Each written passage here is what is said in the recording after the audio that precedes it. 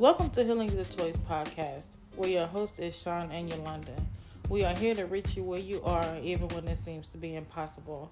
We are here to dive into some topics that are sensitive and well known and popular in our world today.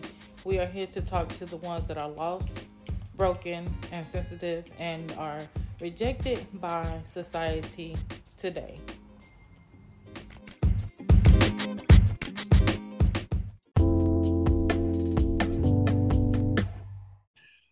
Welcome. Good afternoon. Welcome to the Healing is a Choice podcast, where we are here reaching others where they are, when and where it seems impossible. We are here to reach the broke, the lost, the broken, and the ones that seem and feel unworthy.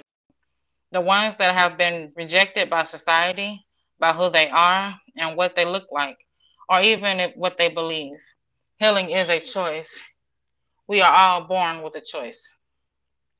It's okay to hurt and grieve from past disappointments and hurts, whether it's living through infidelity, rejection, low self esteem, or depression. That's just to name a few. God has created the mind and body to heal itself and make us whole. Let's start with the healing, the process of making or becoming sound or healthy again. And let's throw in the meaning of choice. It's the power of choosing. Only you can determine the outcome of any situation. How you handle it will determine the outcome. What direction your healing will take, what your mental health will look like, and how long and how fast your recovery will be. It all starts with loving yourself and being so in love with yourself that you choose you, which means wanting the best for you. Learning to say no is one of our most powerful weapons to our healing. Not allowing others' negativity to affect us.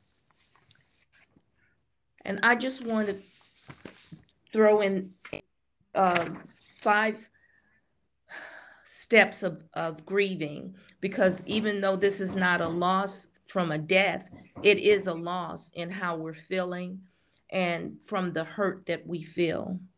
Step 1, denial. It's a numbness and shock. Numbness is not a normal reaction to a loss or a hurt. And you should never be confuse it with not caring. Step 2, bargaining. This is the stage of grief that may be marked by persistent thoughts about what you could have done, or what you could have done to prevent the loss or the hurt. Number 3, in this stage, we begin to realize and feel the true extent of that loss or hurt. Number 4 is anger, and considered bitterness. This stage is common. It usually happens when we feel helpless and powerless. Anger can stem from a feeling of abandonment that comes with that hurt or that loss. And number 5, acceptance. In time, we can come to terms with all the emotions and feelings we are experiencing when when the loss or the hurt occurs. And I'm going to give it back over to Sean. Great. That was a great breakdown of the grieving process. Definitely want to invite you all out to join us in this healing process. We are all in this together. You are not alone in this. The topics that we will be talking about, but not all inclusive, are like things like rejection, marriage, and life skills, and all the above. Please follow us on all the platforms. We are on Facebook as Healing is a Choice. We're also on Instagram as Healing is a Choice as well. And you can also reach us at healingisachoice@yahoo.com.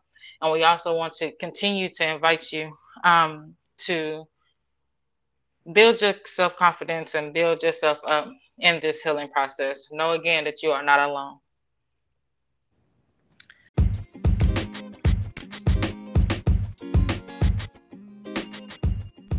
Thank you for joining us on Healing is a Choice podcast. We hope that you enjoyed the topic that was spoken on today. We hope that you will follow us on Healing is a Choice on Facebook and Instagram. And also, if you would like to share your story, please let us know. And again, we hope you enjoyed and hope to see you next week.